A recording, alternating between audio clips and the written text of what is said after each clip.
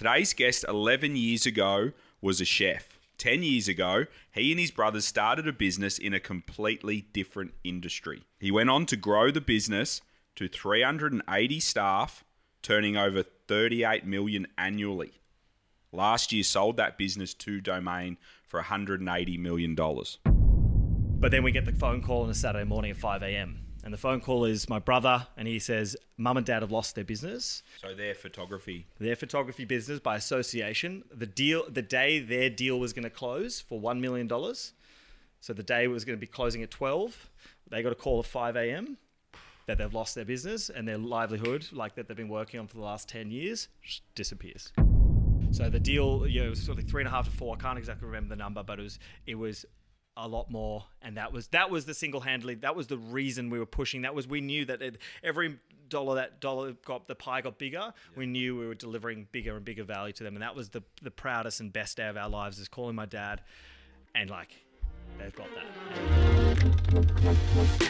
People want to be part of a winning team. People can find a better version of themselves if they choose. You just need to go start some shit. Action is all that matters. Be a man of your word. I think I look back now and I'm like, whoa, that took some guts. Be kind, be kind, be kind. See you at the top. New episode every Wednesday.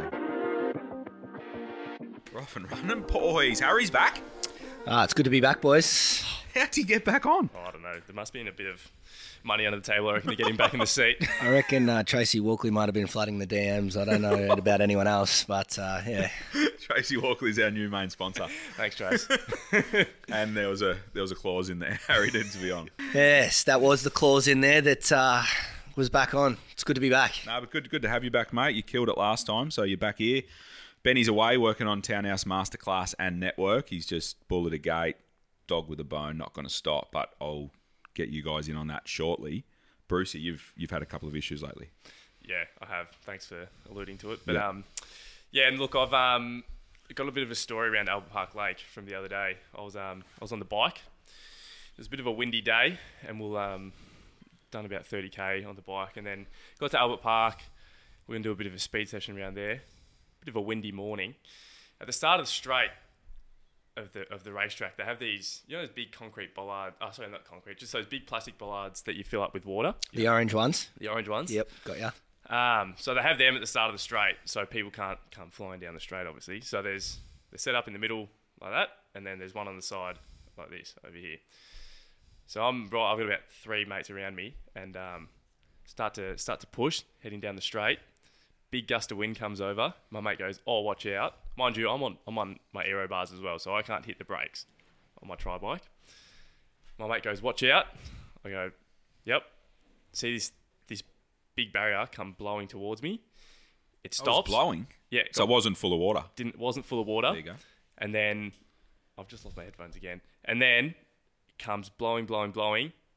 Completely collects me. I come off my bike in a pretty awful mood after that, and came off. I got grazed up, chain came off, handlebars were on the piss. So you got the lot? Yeah, got completely collected by a barrier. Wow. Hey. I do hear that you kept running on to do a 15-kilometre run at 4:30 pace, so you mustn't have been too bad. Hey, yeah, kept riding. Got another 15k on the bike, and then ran another 15k afterwards as well. So built different around here. Someone's had a bit of a wobble. Mate, I don't know. He's fully written himself off, but he's kept going. Yeah. So are you looking for feedback there, or is that just more of a story? I wouldn't mind a bit of advice. How do you reckon go about it? I've had to go. I picked up the bike last night, and there was a fair bill to get it fixed up as well. So do you think someone's liable for this? I mean, a bollard that should be full of water. I reckon that's something you discuss with the council there. But in regards to the bill on the bike, I reckon you look into a commercial sponsor for your race training to look after that sort of thing. Hello. H has gone straight into the... Might need to call Tracy Walkley, I reckon. She's pretty good for it a lot of the time. Well, there you go. Yeah. So that's a bit of advice. Well, yeah. Well, watch out for orange bollards around Albert Park Lake if you're fanging around there. So, and watch out for Brucey on the sponsorship. Yeah. Train. If anyone's out there that does want to sponsor him, drop your Instagram handle. Got a good engine room over here. I'll do everything pretty quickly. But no, that's that was my little bit of stack on a Saturday for you. Yeah, nice. But you don't look too. There's a little bit of of braying up. I got bit on the knee as well. Bit of bark there, but you'll be right, I reckon. Yeah, nothing overly broken. So it wasn't a bad result. Could have been a lot worse, I'd say. But Lives to tell the tale. I reckon on the next ride, it's going to just keep growing legs, this story, and next minute you'll hear it's a big fence come crashing into him. And he he nearly died, and he scraped himself off the bitumen. Just made it out alive. Ran 300k. Yeah. Yeah. Like Goggins. Yeah. Who's going to carry him, boys? He's going to carry the logs. All right, I've got to plug. So Benny is away, finalising Townhouse Masterclass and the network. So super exciting. If you're interested in profiting from property development, this is the one for you. Oh, here he is. Timely. Big fella.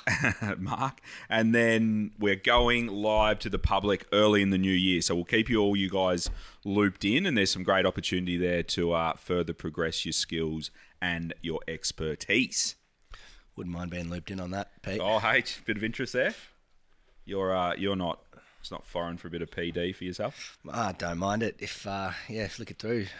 We could get you in the beta. The beta's starting this year, so we've got a few names for that. So get a few people in there to test it, try and break it. Oh, beautiful. There's going to be a few superstars downstairs hopping in and giving advice. 100%. Yeah, the team's going to be in there. It's our digital office is what we call it. So everyone will be in there giving advice, and there'll be an awesome community there. So a lot of value. Sounds like it.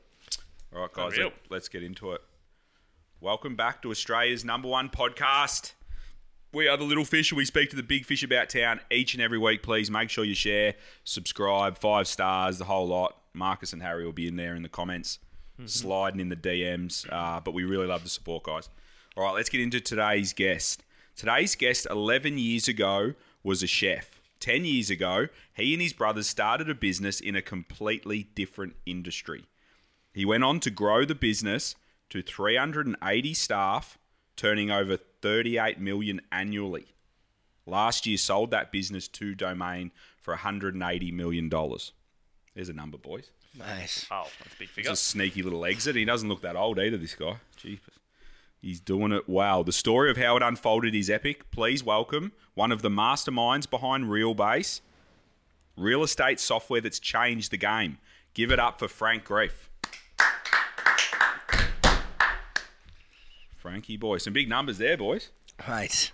Wouldn't mind Nice unpacking intro. that. Thank you, boys.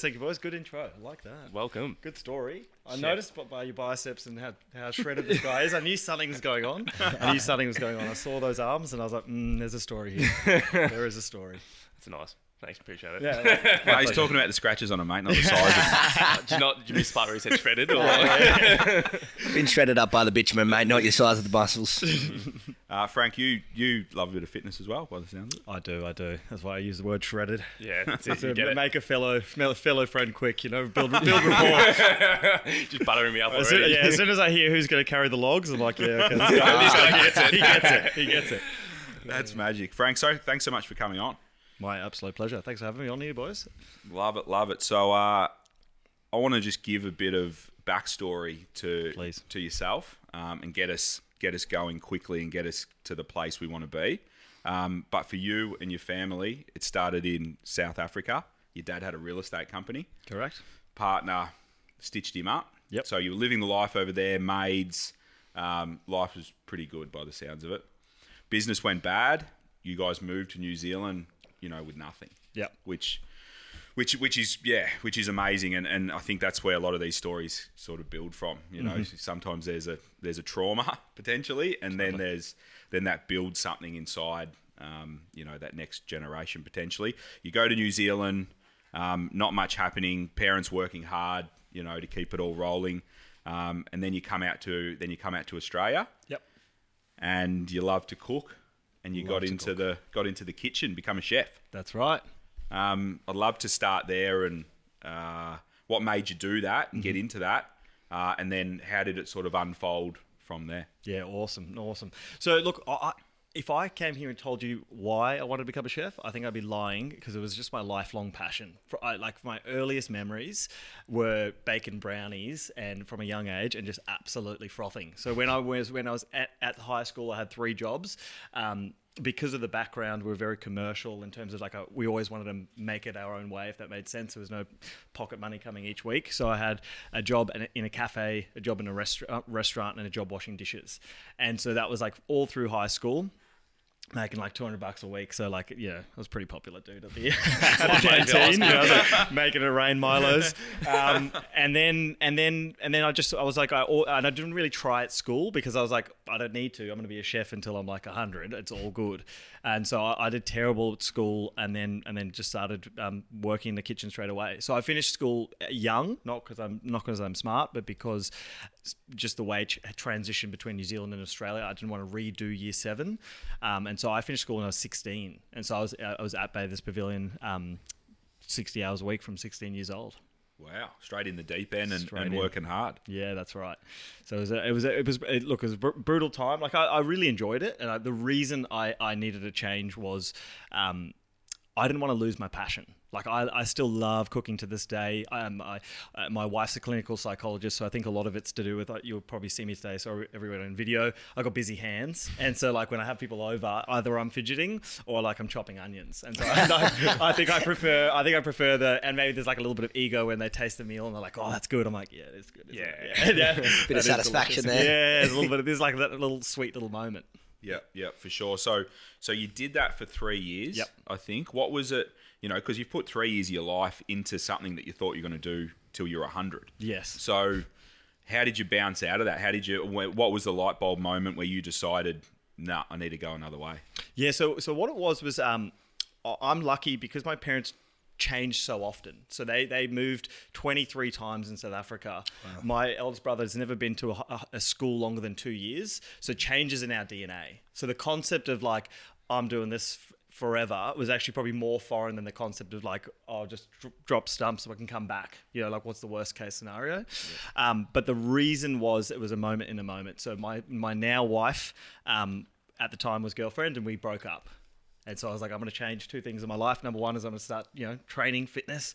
And number 2 was I'm going to move to Melbourne because my brother and I had an investment property and we lived together. And so he said to me, he just came into my room one day and goes, hey, I know a real estate photographer that says in Melbourne, Croydon, their real estate agency needs signboards. Should we go and do it? And I was like, sure, why not? And so we literally like back of the envelope math for like $230 a signboard. We reckon we can do 10 a day, 5 days a week. Like, let's give it a crack. And so we put our property up for rent. We bought a ute. So we got a credit card, bought a ute on 5-year terms, and packed up our lives and just literally drove 10 hours to Melbourne to go and start physically installing real estate signboards. Yeah, wow. Because I look at that and think, a lot of people out there, they start and they're doing something for 3 years, and that's a lot of effort. That's a lot of outlay. Yep. You've invested a lot of time into that on that path. Yes. But it sounds like the fact that your parents had the ability to pivot and shift, and we're doing this now, boys. We're doing this now. We're doing that now. That gave you the power to go. Yep. I'm not totally in love with this. Yep. So let's go do something else. Yeah, exactly right. And like, I think for everybody listening, like you've. Especially in your 20s and 30s, like you do have timers on your side. And so the reality is like, okay, even if you, so, I was chatting to a guy on Wednesday, right? And he is a lawyer, a partner at a very impressive firm.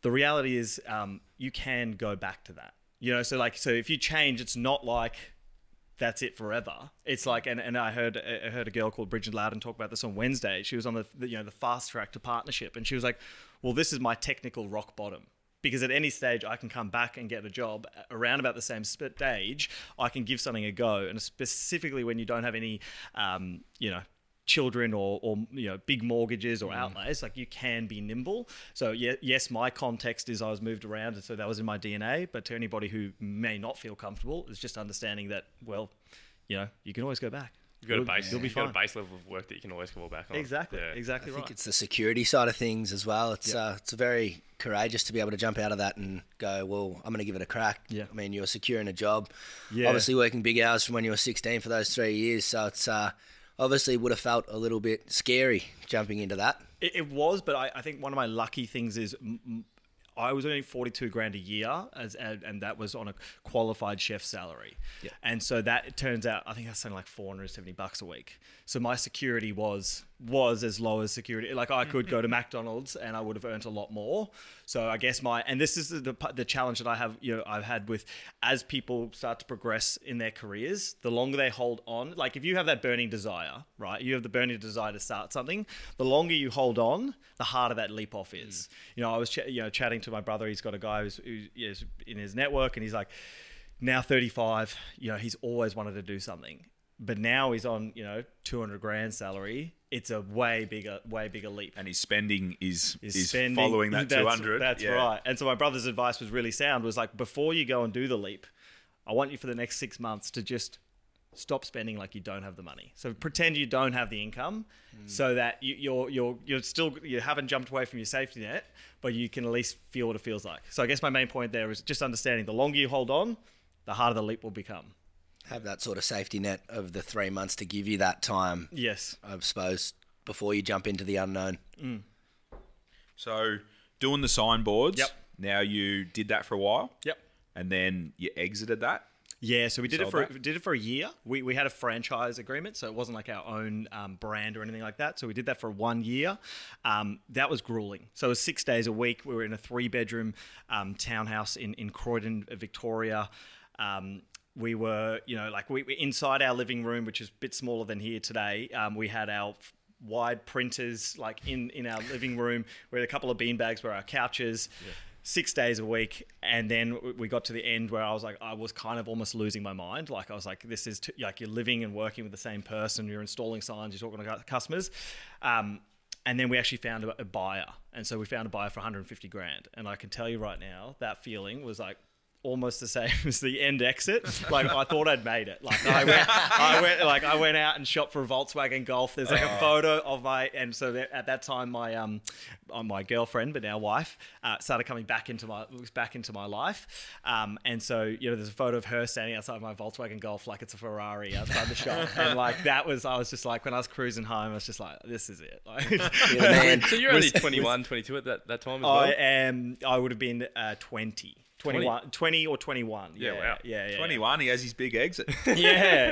That's so contextually, to have to be paying off your mortgage, and at that time a mortgage was much smaller. Thankfully, it was a 3-bedroom place and it cost us 490 grand. 75 grand less capital gains tax. It was, I heard a really good one this morning, which is like, relative to where you are, those jumps often feel bigger, because at that time my net worth was like 0, and you go from 0 to 75 grand less capital gains. You're like, I'm like infinitely more cashed up. So like, everything's always relative. So yeah, I was rolling in the deep. Yeah. So what happened? So you've sold now, bang. Yep. What's the next thing? So next thing is myself and now my third brother. So now all 3 brothers join forces. We go, okay, that worked, but let's do it again in our own home. Like let's do it again in Sydney, where we can have a longer term view, because we're not living in the squalor of our print factory. And so we did it again. And we just essentially replicated it. Got a new franchise agreement. Started from day dot again, and just started to do exactly the same, but with 3 brothers, and just kind of ground that out for the next 4 years, and brought it to a place like we were really slow to grow in terms of we were risk adverse mostly, because there was no in our brains there's no capital markets. I mean, those wouldn't be something that someone would want to invest in anyway. You're doing a franchise agreement, like no big VC checks are coming, and so we got to at year like 4, we were at like 800 grand, like we're just tipping into like $1 million revenue, and so we were like, okay, like we're starting to go, but it came a time where we realized like our ambition, where we wanted to go, could no longer be inside this framework of the franchise. Yeah, gotcha. And so what we made a decision was, okay, like, because we always had like, almost a delusional belief in our abilities. I don't often share this, but I'll share it with you guys today to keep it fresh. It came from my dad, and like I'm super thankful for my dad. He's amazing, but he used to say, like, and I won't put on my fake South African accent because it's not good, but I should practice it. He said, you can be whatever you want, son. Like, you can be the president of the United States.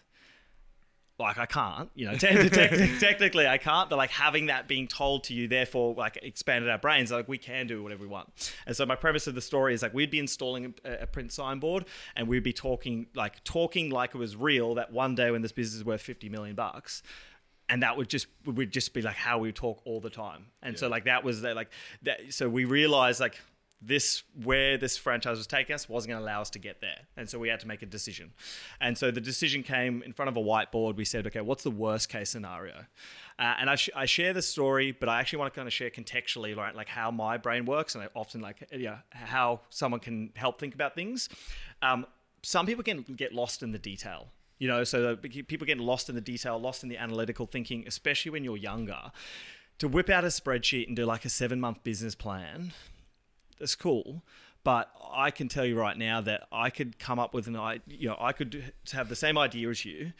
Within 4 weeks start to execute, and I've got 6 months ahead of you to work at pace. And during that time, I can iterate. And by the time you're ready to launch, I already have 6 months worth of iteration. I'm going to be ahead of you. And there's a quote that I butcher, which is, if you versed a grandmaster chess player and you got every 2 moves to their 1, you would likely win just based on the ability that you can move. Yeah. And so we just put on the whiteboard really simple. This is our business plan. What is the worst case scenario? If we do this, if we exit out this franchise, what does worse look like? And contextually, my parents also had a franchise agreement. Nothing to do with one another. Theirs was in photography. And so we went, okay, by worst case scenario, they'll lose their business by association. And so then we went, okay, well, their business is worth $1 million because they had an offer for $1 million that they were looking to take. And so we said, okay, if that happens, will we pay them back $1 million? Yeah. And we just said to each other, like, yeah, we do. We made a promise. We looked each other eye to eye, and that was it. And we said, okay, let's go. So just quickly, what is the next business from the signboard? So you're going to leave the signboards, and then your parents are involved as well? No. So they have nothing to do with it. Gotcha. So they're doing a franchise for photography. Yes. We're doing a franchise for signs and brochures. They're just collateral if it all goes up the shit. But they'll be collateral, exactly right. And so what we're going to do is we're going to build our own brand. We're going to build technology. So my oldest brother is a super genius. Both my brothers are geniuses. I get to talk, and so we're going to build a software program that's going to allow us to execute at pace our plan. Yes. So right now we're receiving email orders. Like here's the signboard, and then we go and print it.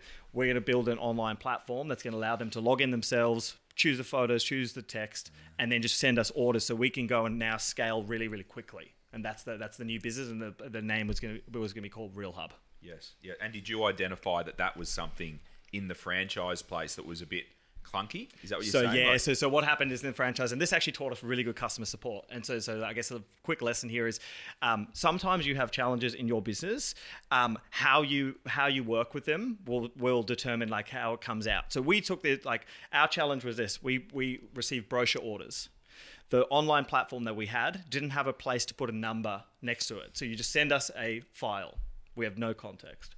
So what we did was we would make a game like, okay, how quickly can you call the customer upon getting an order?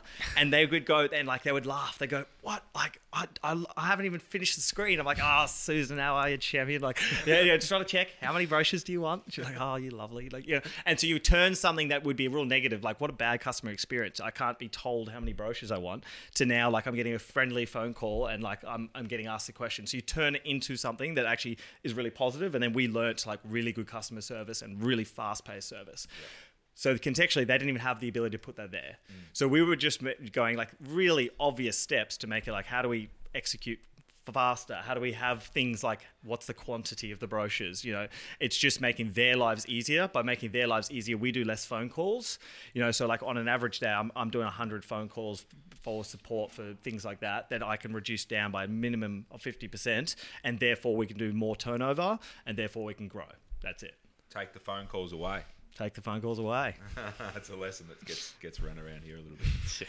So bang. So you're into that. You're building the tech, and you're into it. Yep. You're off and running. So 6 months later, I told you my brother is a genius. 6 months from that conversation to the launch, so for our first customer launch, we're now in market. So we're now in market. We are ecstatic. The customer feedback is like, you've changed the game. Like, do you know what I mean? Like, because like they've gone from a shit experience, but with good customer service, with a great experience and good customer service. Now they're loving it. But then we get the phone call on a Saturday morning at 5 a.m. And the phone call is my brother, and he says, Mum and Dad have lost their business. We need to go to the office right now and figure out a game plan out of this. So their photography business by association, the day their deal was going to close for $1 million. So the day was going to be closing at 12. They got a call at 5 a.m. that they've lost their business and their livelihood, like that they've been working on for the last 10 years, disappears. That was with the franchise they were with the franchise, yeah. So your 6 months of hard work and getting there, just suddenly it's not all smooth sailing. Nah, just absolutely disappears. And so we go into essentially like the war room, if you will. But like the part I always reflect on is like how thankful I am to have such amazing parents, because even though by association it is our fault, do you know what I mean? Like we have done something, we have exited this franchise, we have made a decision. We did know that this could potentially happen. You know, we wrote on the board what's worst case scenario. You know, we were standing in our apartment, the whole family's there. My mum's, you know, tears down her eyes, and she's like, you know, this is not your fault. Like, we're proud of you. Wow. Keep moving. You've got this. Yeah. And they've just lost their entire livelihood. So rather than, you know, getting upset, getting angry, they didn't know the plan. They didn't know what was going on. This all just came out really quickly. They were like, we believe in you. You've got this. That's amazing. And it sounds like from your father pushing those positive affirmations from a young kid, it's just... there's that unwavering support that's just been consistent the whole way through. Exactly right. And I like, for me, being a new dad, you know, I've got a son who's 1.5. I'm like, if I'm half as good of a parent, like I'm doing a really, really good job, because that's a, you know, you've done a lot of steps here to get us there, and then they've finally built themselves this asset. There's nest egg they're about to sell, and then to look us eye to eye and be like, it's all good. Like we've got this. Is like I'm just like every time. So you're standing there with that situation still in front of you. Yes. And for everything you've just said, it sounds like you make decisions quite quickly. Yes. Which is, I guess, how you've gotten to where you are at such a young age. What's going through your head when you're standing in that room? Are you already starting to think about next steps and next decisions to be made? Yes and no. So that was one of those moments where the world did feel like it was crumbling. You know, like when you're standing in a room, we've got a really close-knit family. There's just 5 of us. We've come from South Africa. Obviously now it's expanded because we've got, you know, all the wives and children. But we're standing in that room, and almost every eye in the room is filled up with tears. And there's, you know, there's a huge sense of guilt, right? Like you just completely stuffed your parents over. So for the first time in a long time, there was this moment of like, shit, like, you know, what are we going to do?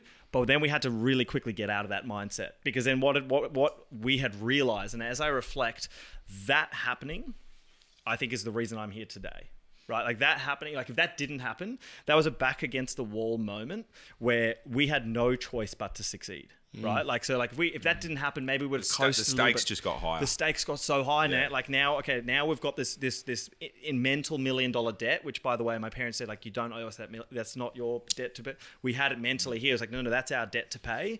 And so it just turbocharged what was going to be something that I think would have taken a lot longer. Now it's like, you know, let me bring it back to the lesson. It's like, what is your why? You know, so for me and with my team and the business, is like, I want to understand an individual's driver. What is their why? Because that is the reason they're coming up every single day to work. And so our why just became so big that when you have a question in front of you, which is, do I want to make that cold call? Like, can I be bothered? Well, my why is so big, like I'm not going to hesitate. I'm going to go and try and close that deal with ferocious speed. So like if you don't have a why in your life that's really big, like you need to think about it. Like, what is your context? What is your reason? And some people's reason might be like, I come to work, I do my 9 to 5, and my why is I want to support my family. Good. Like just figure out what yours is, because it's contextual to you. Like your why can't be my why, but like it's really important to find it out and then, you know, chuck fuel on it. Simon Sinek, he's great with that. It's a great book, that one, if you haven't read it. Very good. But it would have been so easy to drop back to that 45 grand a year and just go, all right, well, I'll just get back on my feet. But you guys have just pivoted and gone, bang, stakes just got bigger and we've gone for it. Yeah, no, the stakes were way too big now to get, because our 45 grand divided by that $1 million less tax less years. You're there for many years. So there's no choices now. So let me pick up the pace for you boys. But from here, what had happened was, okay, the brothers were like, okay, well, Like the only way to get out of this is we need to sell, and we need to sell at pace. And so what we realized, like from a business contextual point of view, is we realized like we'd built this amazing piece of technology to service our print and signboard company, but actually this could be way bigger. And so that was the cool thing, is simultaneous to all the shit happening, is we realized this could be way bigger than ourselves. Our unfair advantage is we know every permutation and touch point from a physical process standpoint. What does the signboard application look like? So that when I'm at the front of the home, I take a photo, it sends an SMS to the real estate agent. Like, we know all those processes that no one else who would come into our space knew, because we physically had to do the signboards and brochures. So we're like, what if we, instead of us just doing all the signboards and brochures, we use this as a marketplace. And so now we connect real estate agents with any suppliers. It doesn't have to just be us. Yes. And so that unlocked for us, realized, okay, well, we now have a better opportunity for scale. And then the two brothers kind of turned to me metaphorically and go like, well, you talk lots, Frank. So go and sell. And so my brother Jacques, incredible mind, incredible person, big thinker, big thinker, operations, really strategic. And I owe a lot to him. I owe a lot to like both my brothers and obviously my whole family, but like he pushed the way I thought, like always expanded the way I thought. And so his thing is not going to be selling. And so same with my eldest brother, Ken, so smart. We all have one thing in common, the brothers, which is we talk so quickly. So hopefully not talking too quickly. But he's so intelligent. Like his brain is like a computer. Like you were watching him, like you doing problems, and he's like real life troubleshooting, like going boom, boom, boom. And then it's like Frank likes, being social. So go and sell. So I literally from there paid $2,500 for an online course. And every morning I'm running scripts and dialogues on how to sell and how to do cold calls. And then that was like now we start to turbocharge a business. Is now I'm like every morning I'm hounding down people, and like let me kind of drill down into like sales lessons. The biggest thing I learned was around, especially business to business, is around like if you do a disproportionate amount of time learning on your customer, it puts you in the complete right space to over time get them. So let me share you an example. So there's a guy in Melbourne, in our space, in our world, he's influential, right? And I'm lucky that my customers do a bit of content out there. And so I was watching his content. And his content, one of his things, he says, I never phone people, I only FaceTime.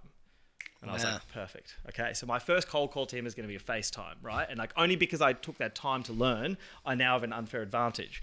And so my first phone call is a FaceTime this guy. And then at the end of the conversation, he goes, you like to FaceTime too? I'm like, bro, I love FaceTime. I'd like never FaceTime ever. So you're just connecting off the bat. Yeah, you're just connecting off. And then he's like, cold call. This is a cold call on FaceTime. That's crazy. Smart. And then he's like, and like now we built an instant connection. And then from there, I can go and close the deal. So it's like, but my biggest learning was like, get to understand that business. Now, not everybody has content out there, right? So it might be your market. Like get to disproportionately understand your market. Like my biggest question as a salesperson was, were you a real estate agent? Because what I would do weirdly on the weekend, I'm a pretty weird dude, you'll figure that out soon, is I'd be washing my Volkswagen Golf, my pride and joy. The Ferrari. The Ferrari. And I'd be listening to real estate podcasts or real estate. And so I would learn, like, what does the process from my customer look like? So, like, put myself in my customer's shoes, understand their business as if I could go in there and start in their business. So that when I'm selling to them, I'm not selling, here are my propositions. I'm saying, here are the problems that I'm going to solve. And I'm working from them backwards. Not the other way around. I'm not trying to sandwich their world into mine. Creates that trust that you know what you're talking about. Exactly. And you're going to actually help solve their problem. When you call up, you say, here's your problem, here's the solution. Yes. I mean, how can you turn that down, especially when you're already starting with that trust? Exactly right. Yeah, you've actually done the work. Yes. You've done the work, put yourself in their shoes. I know your problem and I know how to fix it. Yep. Who's not going to jump on that? Yeah. And so some of my deals would take long time. Like I some of the deals would be 5-year deals that I'd fly to Melbourne. There's one, an amazing customer here that it took me 5 years. I flew here maybe 20 times over the course. Yeah. Yeah. So you were the salesman, you were the savage, and you weren't going to take no for an answer. Yeah. All three boys were savages. Don't you worry about that. Yeah. It's also very interesting. People search for those business partners and where they're going to all streamline and become good. It sounds like it's amazing to have found that in your brothers. Yeah. I mean, you all perform a role, you play your role, and You obviously played it well. Yeah, so look, and those are the parts of my journey that I'm like, I'm really lucky. You're like, I'm really cognizant that there's different elements of luck in my journey, and I can't be like, well, why can't you be like this? Because it's like there's certain things that other people just don't have. Like I had amazing brothers that are incredibly smart. Like if I didn't have them, I wouldn't be here, right? I had, and we all were savage in the fact that we were like, we kind of have almost like ADHD where we're like, once we get deep into something, we're like so deep into it. Like all we do at our family dinners, it's like painful for the wives, but like we just talk business ad nauseum the entire time, like troubleshooting problems, and so like that's just how our brains work. And so I'm very lucky that happened. But the biggest thing was around trust, and this is the piece where I can stand back and go like, if you're thinking about having a business partner, it's like when you're working at, let's say, your 100%, your version of 100%, and you have blinkers down, and you have the ability to go, okay, like let's say my thing is operations, and I have blinkers down, and I'm working 100%. Do you have the trust that the other partner is doing the identical thing in their world? Yeah. Or is there something in your back of the mind that makes you question, are they, or is there like a chillin'? Are they doing the same, or they're a little bit lazy? And I think like gut instinct, if your gut instinct is it's chillin' and lazy, then there's a question mark there. Now, I'm not suggesting people just go and jump out of partnerships. I'm more thinking before you enter a partnership. Like now, like I'd be so careful if I did it because I had that level of trust, not knowing that about someone. It makes me, you need to build it over time before you can go do something. 66% of the business, really. Yeah, that's right. You're 33. Yeah, that's right. Exactly right. So disproportionately, if I don't have that trust and those people aren't pushing forward, it's going to be way worse of an outcome. Yeah, love it. So you're charging towards a sale.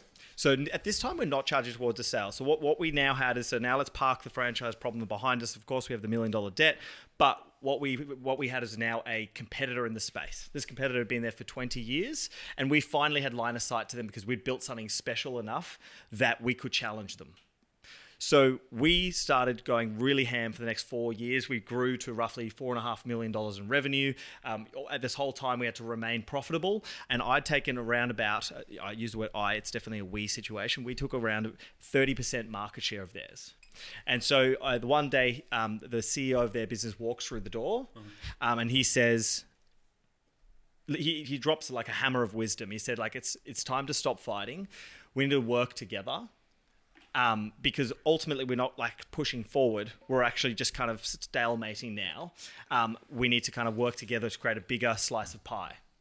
Now, the one part that I'm thankful for was, unfortunately, his negotiation starting position wasn't as clever as it could be. He said, if it's a war of attrition, you win over time because you're half my age. And I went, okay.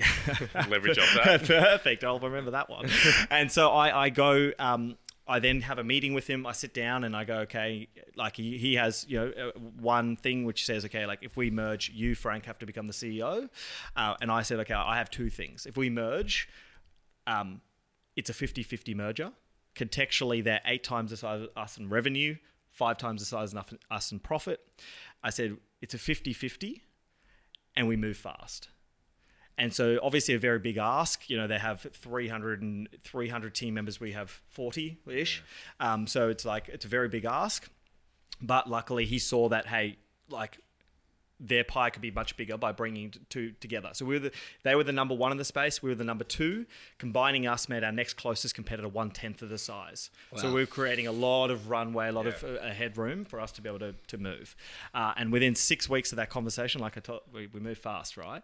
6 weeks of that conversation, we had moved into the same office, and now we're beginning to work together under the new name, which is RealBase, which ultimately did get acquired. Did you have that idea to go to them, or was it them approaching you? So that's where I can't steal any of the wisdom. Yeah. That was him being very wise because we sounds like a succession plan. Sounds like he was looking and going, it's exactly, there's my succession plan. That is exactly right. And so like the lesson for everybody here is there's 2 ways that you can build a business. There's many ways, but I'll just make it simple. There's 2 ways. You can buy yourself a job. So you can, as an individual, go and start a business and all you're doing is selling yourself for time. Or you can create a business where you're putting people in place and those people are able to run and you're able to step out constantly and be able to... Our view of this was, how do we continually make our job redundant? So as a successful leader, you want to make your job redundant. right? Because what you're doing is you're slowly. The main thing is I sat down with the ex ANZ Bank CEO, Mike Smith, and the way he explained it was perfect. He said, as a leader of a business, if what gets put on in front of you on the table is not a 50-50 decision, it's not so challenging that it could go one way or the other. He goes, you haven't trained your team well enough to make decisions. And I was like, that's huge, right? So we ultimately, where was I going with that? So we ultimately. We were talking about just in terms of merging. Yes. So we Gone too quick for yourself. Yeah, no, yeah. That doesn't normally happen. This is gonna be this big. Yeah, I was like, my own brain was like, slow down, Chevy. Yeah, so they were very, very wise in that decision, and so they hadn't made a succession plan, and that's for everybody there to know. It's like you have to, if you want to be able to sell, to exit, to raise up, you need to be able to hand over those keys of the castle as quickly as possible and keep growing and stepping forward. They had not, and so to your point, we were the succession plan. Yeah. It's amazing, and it goes back to that unknown. Often people in those jobs would be, again, fear of them being redundant, whereas you're going, I want to be redundant because the next thing is going to be even bigger. Yes, creates exactly. room to grow. Exactly. And my favorite version of this is if anybody heard the story of the Gymshark CEO, founder and CEO? Yeah, Ben. So he starts the business, for everybody who hasn't heard it. He starts the business. It grows to a place. Of course, he's the CEO. It grows to a place where he goes, I can't be the CEO. This is too big for me. And then goes and becomes the chief marketing officer. It grows there. He's like, I'm not good enough for marketing. I need to get in a chief marketing officer. And he keeps stepping himself hypothetically down to a point where only about 2-3 years ago, he goes, I'm now ready to take over the CEO position. And I think of that and I go, that is so beautiful, because he was never so like this, but this is mine. It was more like, but what does this company need to be successful? He was self-aware. Exactly. So no, right. he wasn't the man at the time. Exactly right. Yeah, it's amazing. So you guys merge forces. Yep. You're in the office together. Yep. Real Hub. Now, Real Hub and Campaign Track. And Campaign Track together. Yep. And now you're running. Now we're running. Now have you got the eyes on the prize? Now we've got the eyes on the prize. Now one thing is we knew like the linear steps. This was probably the first time ever where we could see the linear steps that were placed in front of us, which was by bringing these two together, this becomes a highly sellable asset. Bringing the number one and the number two together, having your runway in front of you between you and the competitor, is highly sellable. So we owe our parents that money, right? So we, before the merger, gave our parents a 2.5% share in our business. So we knew, okay, there's going to be an exit. So here's 2.5%. And so we were kind of planting that seed that this is our debt is going to be soon paid off. Yeah. And so we start running over the next 12 months. It's all about so the challenges that I faced is, we had a team of 40. Everybody was in the same room almost. There's 2 or 3 rooms in our offices. No one was in their own individual offices. And so the culture, the values of the business, everybody feels it. You're in the room. Like everybody feels the energy. Everybody's close to it. And so there was no need to have a value structure. There's no need to have all these things that all these big businesses talk about. We merged. Now we're across 3 countries. We have team members in Australia, New Zealand, and the Philippines. People I've never met before and won't ever meet because there might be an area that is just not accessible, right? And so now it's like, how do we take what we've done and scale it out here? Because ultimately, the parts, we had to bring the 2 parts of the business together, not just go like, okay, the way they had done that with the people is good. It's like, what's the new world look like? Yeah. So the one thing I did, I pat myself on the back for this one, was I brought on an amazing lady by the name of Bobby to become my chief human resources officer. So essentially, I had a view of HR, which was like, I don't want someone to come here and like tick a box. I want someone who's like transformational. And I had this view, and it's a good story, is I had this view, which is like, I want the person, like, have anybody seen Billions? Mm-hmm. Yeah, Wendy, okay? So Wendy is like, the investment banker walks through the door. She breaks them apart metaphorically, builds them back up together, pats them on the back and sends them back out there and now they're killers again. And I had that view, like it's not real. It's not real life break, but like I had that in my mind. So I say to her in my first interview over the phone, I'm feeling good. And I go to her, have you seen Billions? And she's like, no, I haven't seen Billions. I was like, oh, okay. Well, and then I explained to her, I need you to be this character. I need you to be, you're the Wendy. You're the Wendy. Go watch it. Now, the only problem for all of you listeners out there about Wendy is on the first episode of Billions, she dresses her husband up in a gimp suit or herself up and whips her husband. Right? There's a lot of weird sexual nature about it. And I'd forgotten about that. And I get back in my house with my wife in my apartment, and I go to her, I think I found my lady. And I explained to her, I told her to watch Billions to be my Wendy. And my wife goes, oh no.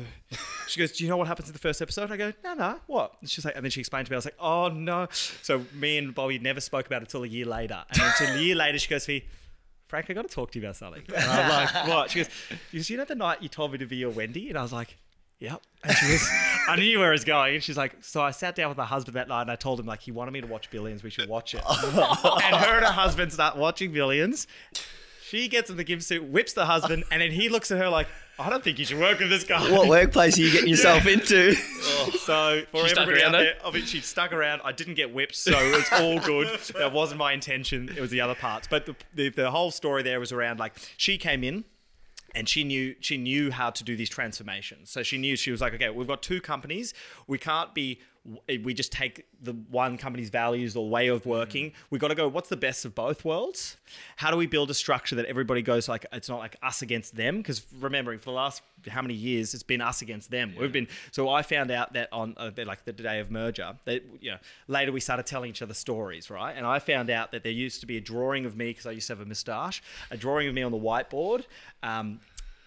Hopefully it's not offensive to listeners, but yeah, I mean, I didn't do it, so it happened. Of me getting bent over, and by one of the other shareholders, and so that had happened, and all the team members could see this of Frank, like the devil, in their eyes, because I was like known there, and like I found that out, and I was like, okay, so it's like really it was us against them, and so we have to, how do we bring it all together? And so that's the time where we created a new brand, a new identity. So rather than I'm Real Hub, your Campaign Track, who are we together? We're now Real Base, right? So that was a big part of it. Then it's like, what are our shared values? So like as a business, what do we stand for?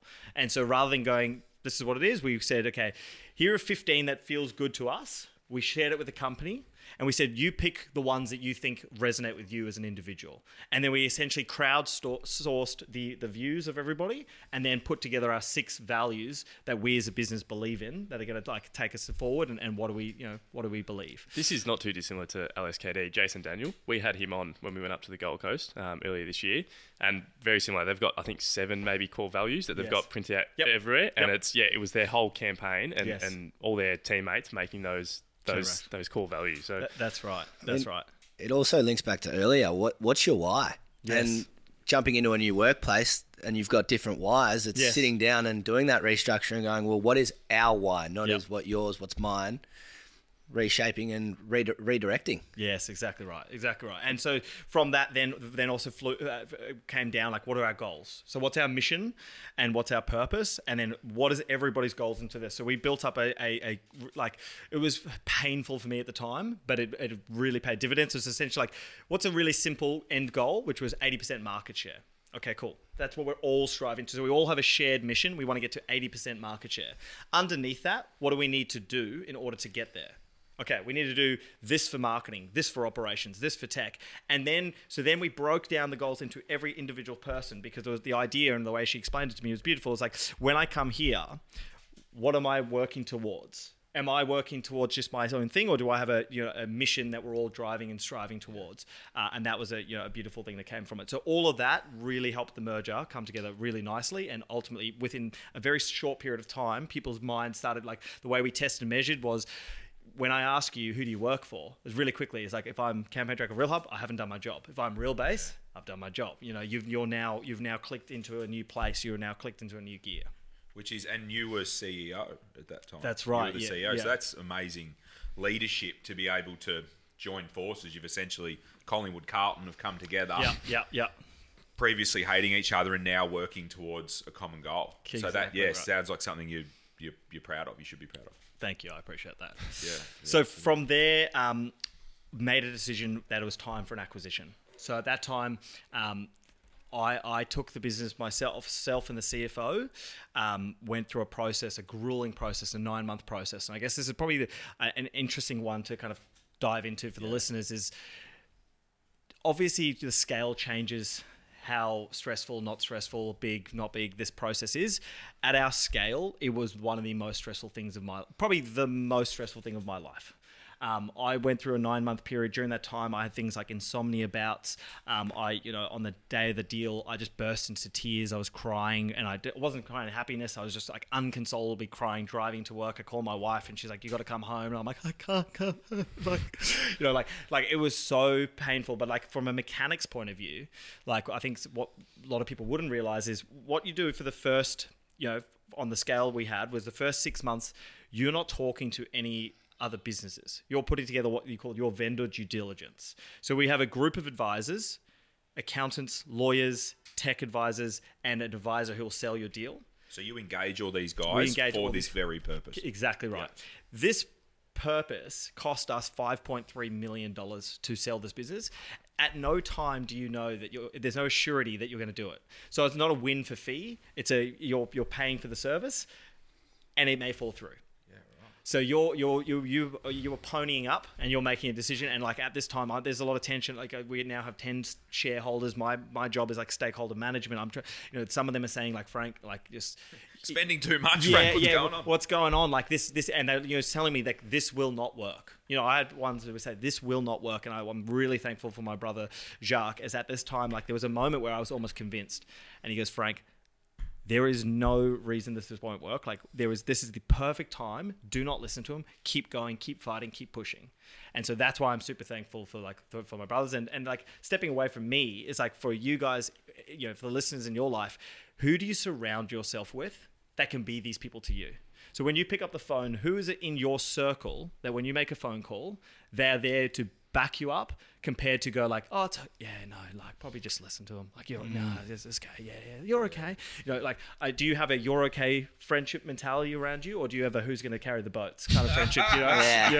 That's like I want to surround myself with people that are going to carry the boats with me and push me. And so like that was the process was grueling. It was like I was working tireless hours. Prior to that, I don't really work crazy hours. Like I'm a big believer in balance, but I was getting to a place where I had what was to myself and to my world is close to a mental breakdown. Wow. And then roughly in March, so you take a process, this competitive process, there's 10 people, 10 businesses who want to acquire you. I'm pitching to them. I'm saying the same shit over and over and over again. We then go down to 3 companies. So 2 of them were public listed. 1 of them was private. We do what we call the Hearts and Minds campaign. So now we're going to dinners, lunches. Contextually, it's just me, the CFO, and 1 other guy from the business. We're trying to shelter the business so they can keep moving forward. So if it doesn't work, we're okay. We haven't just lost a year. Yeah. And then finally, there's like the D-Day, where it's essentially expressions of interest. Like, what is your final offer? And there's a moment where you have 3 offers in front of you, and you're making a decision. And the thing that most people don't realize is you've built now a relationship with some of these people for 3 months. I had the CEO of one of the companies call me up on the day and like the day before, and like, I'm really confident this deal is going to happen, and I'm really looking forward to working together. And at that day, I knew that wasn't going to be the business, and I was like, oh, like I feel like I felt tough. And so it's not a bad problem. But you've got to make this really big decision. And for me, my why was this, like why this business was when my team, of course there's commercial. Like if I said it wasn't commercial, if I wasn't looking for the biggest number, but we got the 2 players that we wanted to the same number. So then it was cool because then we could strip away the commercial side, who was going to be the right business for us. And so my thing was like when my team are at a barbecue, who are they going to be proud to say they're working for? When they're sharing whatever, like they're sharing some food and they're talking to their friends, and is their face going to light up, or are they going to be like almost a little bit embarrassed? And is it public who the other one was or not? No. Okay, so that's all confidential. Yep. And so the I knew that domain.com.au was good brand. It's a great brand. Yeah. It's a great brand. They share values with us. Their team were great. Their team, like I could feel that we gelled as an exec team, and I knew that was going to permeate down. And I'm super thankful. Like, of course, there comes challenges, but I'm super thankful that we chose them because it was the right decision. Well, sound like you were the driver, but probably many in there as well to be thankful for. But you got it to a place where both were at the same number. Yes. How perfect that then you could pick. It's like The Bachelorette, Who are you going to give the rose? You're going to give the rose to, but you got yourself with all your hard work and your diligence and your investment to a place where they both had the number, and then you got to do right by your team and by yourselves to pick that partner. Yeah, well done. Thank you, appreciate that. Amazing. So So how about that day? You know, that day that like what's that like when is that a room filled full of solicitors and accountants, or how is that deal done? And then what's it like leaving that meeting? Yeah. So there was no room filled with anything. What the lawyers on the last night is there's like these final back and forths on what they call like drafting, which is like the minor details. You've structurally got the right deal in place together. Yeah. For context, my final negotiation around that number was sitting around with my wife and I were at birthing class, and we were sitting around a birthing class, and I realized I had 1 minute to go, and they go, all right, for all the husbands in there, if you need to stand up now, we're about to watch the birthing video. And I look at my wife and I'm like, oh no, like I have to go because I got this final negotiation. She's like, oh God. Obviously no other husbands stand up because that's a test. Are you a good husband or not? right? And then I just stand up and I'm like, and then for the remainder 4 hours, I'm in my laptop in the car doing my final negotiation while my poor wife is back in birthing class by herself with no other husband. She said everybody was like mortified when I left. I was like, oh well. she knew what you were up to as well, though. Yeah. So it's all right. Yeah. It's paid off. It's all right. And so to answer like what happens is on the last night of the deal, the lawyers are up until like 4:30 a.m. And so they're back and forth, and I'm waking up every hour to try and see if the final contract's there, like waking up. There's all this paperwork. It's like this big crescendo. And at about like 5 a.m., it's always random times in the morning, like 5 a.m., the documents are signed, you're exchanged, and the deal's done. And so it's from a certain sense, it's anticlimactic because it's not like there's no time and place. You can't be prepared for this like moment. It's just in a random moment an email comes through. But I probably like the part I will share is like, I was really conscious that I had listened to a lot of content out there, which was this moment of anticlimax in selling your business, this moment of having a purpose that was really strong, that was guiding you to get to somewhere, and then the moment that you kind of let go. And a lot of people I'd listened to, I'd been really lucky to meet some amazing characters after the deal. One of them is a guy named David Shane, who I interviewed a couple of weeks ago. And he said to me, he sold his business for $1.1 billion in the year 2000. And he said that was the moment that he went into the steepest, what he would call depression in his life. Because he went from being the most important guy in the room to getting 1,000 phone calls to nothing. And he was like, I was lost. And he said someone then came to him and said, can you help me with my business? He helped them with the business. He started to feel purpose again. And they said, thank you so much. You've changed my life. And he's like, no, you've changed my life. And that person said to him, like, Dave, there's 3 things in life that you need to do. You need to have someone to love, something to look forward to, and something to do.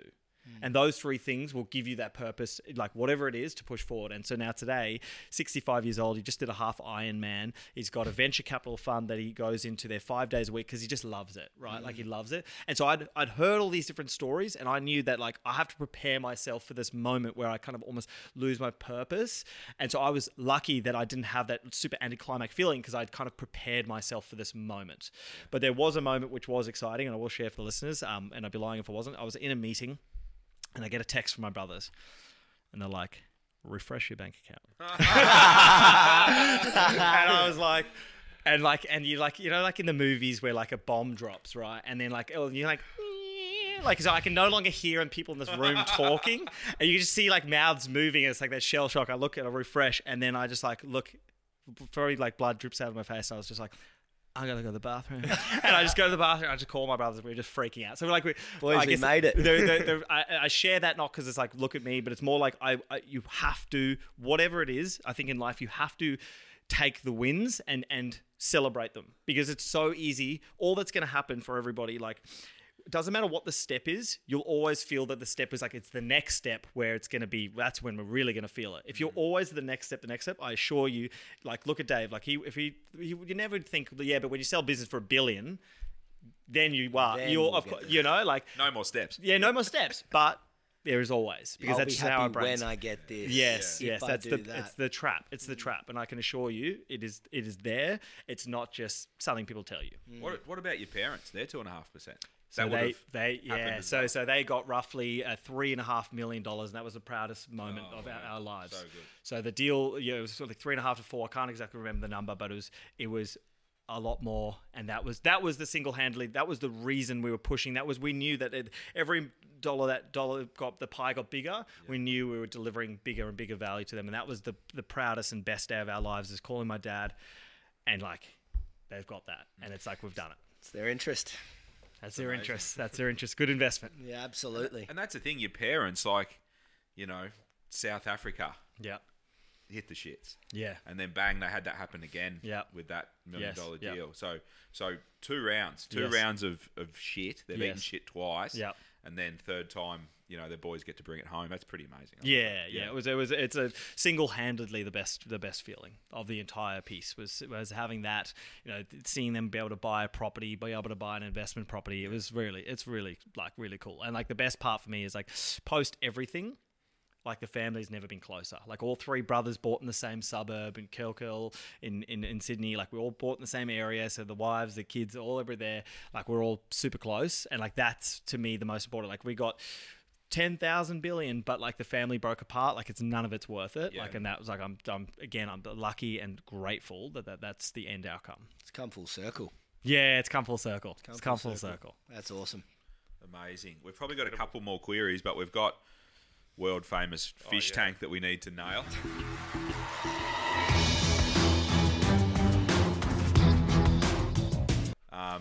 And the fish tank, just for everyone out there, we've been running it this season, in season 2. It's not coming back in season 3. We had a crack. It was great. We had a crack at a segment. Brucey nailed it.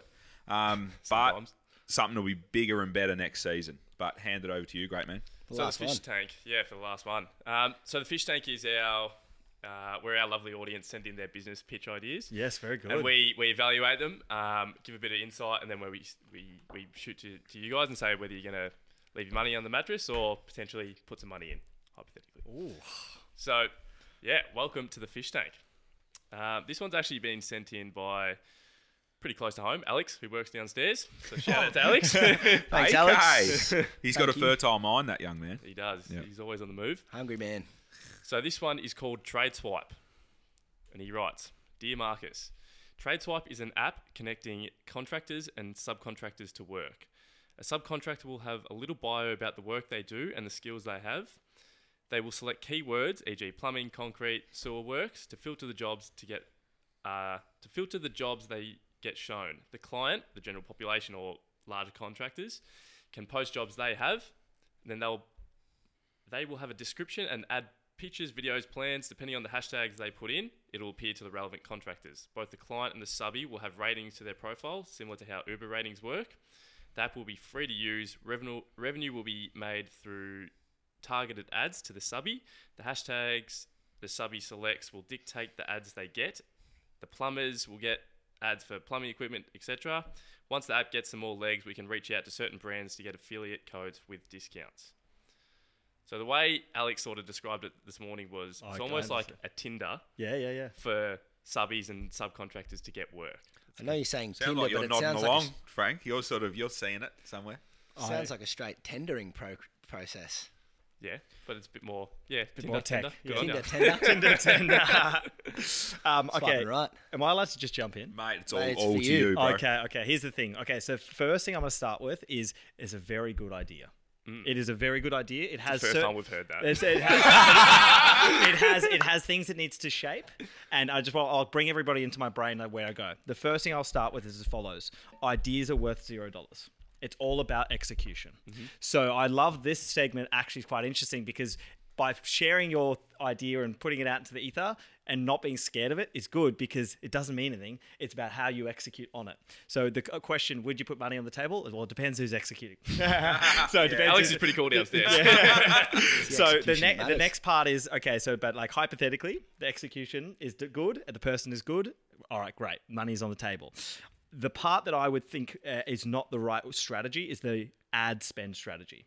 So the reason a Facebook and Instagram or LinkedIn, blah, blah, blah, blah, blah, can do ad spend is based on their volume of users. So you can charge a disproportionately low amount per ad because you're showing it to so many people. If you're on an app that's small, that app doesn't have a total addressable market big enough. Therefore, you don't have enough users. So per time you would send in an ad would be like $4,000, right? Like, so as a person, if I have a small strike rate of my ads getting purchased, it's not going to work. So where the financial element would go on this one would be you would do a marketplace strategy where you charge a booking fee and you charge a processing fee, right? So that's like Airtasker. Yes. But the difference here is the Airtasker is for people that may not have a high set of skills. And that's not to be rude to anybody with Airtasker, but more just like you can put your task up. This is a subbie and contractor. You have to be a certain level of qualification. And the thing I like about this is you could do load balancing where today it's raining, you just chuck your subbies on, and then someone else needs to do in-house, like in-room work with them, and now you're also like having a sharing economy within the building space. So I think it's a solid idea. Just needs a team of execution. What do you think, H? I like it. I agree. It's the member. You could sort of charge a subscription membership basis type thing, but then also a lot of the time when volumes do die down, people start having to lay off workers. So I do like that little piece there on having those workers employed, but being able to have them up on that website to then on charge them to someone else and have that cost covered whilst your volumes may be lower. So I don't mind it. AK, keep building it out and come back to us. No, there's a lot of positivity. I'm positive, Brucey. This is our best one yet. I'm sure we want to let's bring it back. Actually, we might have to cut this out, Bonnie. We may be executing this. So Harry, are you investing or are you leaving your money under the mattress?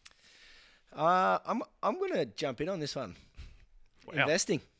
First go. Big spender. I like it. No. I'm hearing more. The money's on the table. More to unpack. I'd need to know what Alex is doing, what role he has in it. Is he still working at Little Fish? What's going on, or is he full steam? downstairs? But I'm open for sure. Meet the people, see the Fizo. Money on the table. I'm all in. I don't need to see anything more. Just take what cash. We're going to go introduce Frank and Alex downstairs. I reckon this is happening. All right. Well, that was our most successful one yet. I'd say. Well done. So thanks very much for that, Frank. Finish with a bang, Brucey. Oh, that's not bad. I reckon. Might need to give this another go next year. Put it under the mattress. Thanks very much. Fish Tank was good while it lasted, but that's it for season 2 for Fish Tank. So yeah, look forward to what we've got next year. Is Alex getting any crispy merch, mate? Or? Oh, might have to send Alex a hoodie. How good's that? Great one. No, great work, Brucey. Frank, mate, amazing chat. Is there anything else, and boys, have a think, anything else you want to ask Frank, but anything else that you want to leave us with, lessons? Yep. Because we could talk all day. It sounds like you could talk all day. Yeah, no, I genuinely could. Yeah. You genuinely do. When you said it was an hour, I was like, well, surely we could do a day-long podcast. like a 24-hour, I talk marathon. At you. You guys can be asleep. It doesn't matter. It's beside the point. But anything you want to leave us with, what are the things you're working on now? Yep. There's been a lot of gold in there, a lot of wisdom. Let's finish strong. Yeah, no worries. So the one thing I'll finish with is through that purpose realignment, through selling the business, is I realized there were certain parts of my world that I kind of could no longer do. And so I think the biggest piece of, I guess, let's call it wisdom here is I see it a lot in my team that there's a certain level of expectation a business brings you. So I have an analogy of a bucket. A business must fill your entire bucket. So it's got to bring you your social, your financial, your time freedom, your creativity. All of these different things need to be filled by the work in which you do. Through selling the business, I realized that there's certain things in my bucket that were no longer getting filled up. There's no more creativity. There's no more ability to execute at pace because I now had structures and meetings and things in place in front of me. And so I came to this moment where it's like, I could just get up and leave, or how do I fill up my bucket? And so for me, what I did is I made a conscious decision that I'm going to, outside of hours, so mornings, weekends, evenings, I'm going to do certain things that fill up my bucket. And so for me, that was I need to create a new purpose, a new real strong mission, a new strong why. And so I started creating a cookbook called Eat with Purpose for high-performing people. And 100% of the revenue will go to Children's Cancer Institute. And that's my burning why. And the reason I do it is I love execution. I just love moving at pace. And so what I'm doing is I'm doing a full content strategy on Instagram, on LinkedIn, on Facebook, on blah, blah, blah, podcasts, all that kind of stuff. I'm doing a full content strategy to build it up. And so I get to move really, really quickly and do something that's super creative. But the why is I get to give back and use the skills that I've gotten to be able to give back. And so I guess my shameless plug is follow me on Frank Greeff _ on Instagram and check out my podcast, Chew the Fat. Yeah. So I do hear that it is a little bit more of a value add than just being able to cook conveniently with short amount of time. You're actually macro friendly, and for people that are actually more health conscious, potentially in the gym. Bit like yourself. Yeah, hey mate, and yourself. You know, hey, we all love it. But I feel like that's the thing that is missing, and you've sort of targeted that and executing it. Correct, exactly right. So the idea is for high-performing people, whatever that might be, executive, sports person, whatever it is, high-performing, time-poor, and health-conscious. That's what it is for me. And so it's all the meals are 15 to 30 minutes. So each week on Instagram, I drop like 4 videos where I'm showing you how to cook these particular things, and I'm just trying to challenge the status quo. You can have something delicious. You can cook a steak in 9 minutes, and you can make it healthy and friendly. There's plenty of people that do quick meals. They're not necessarily healthy meals, and vice versa. And so I want to bring this all together. And so it's around the intersection of business, high performance, and food.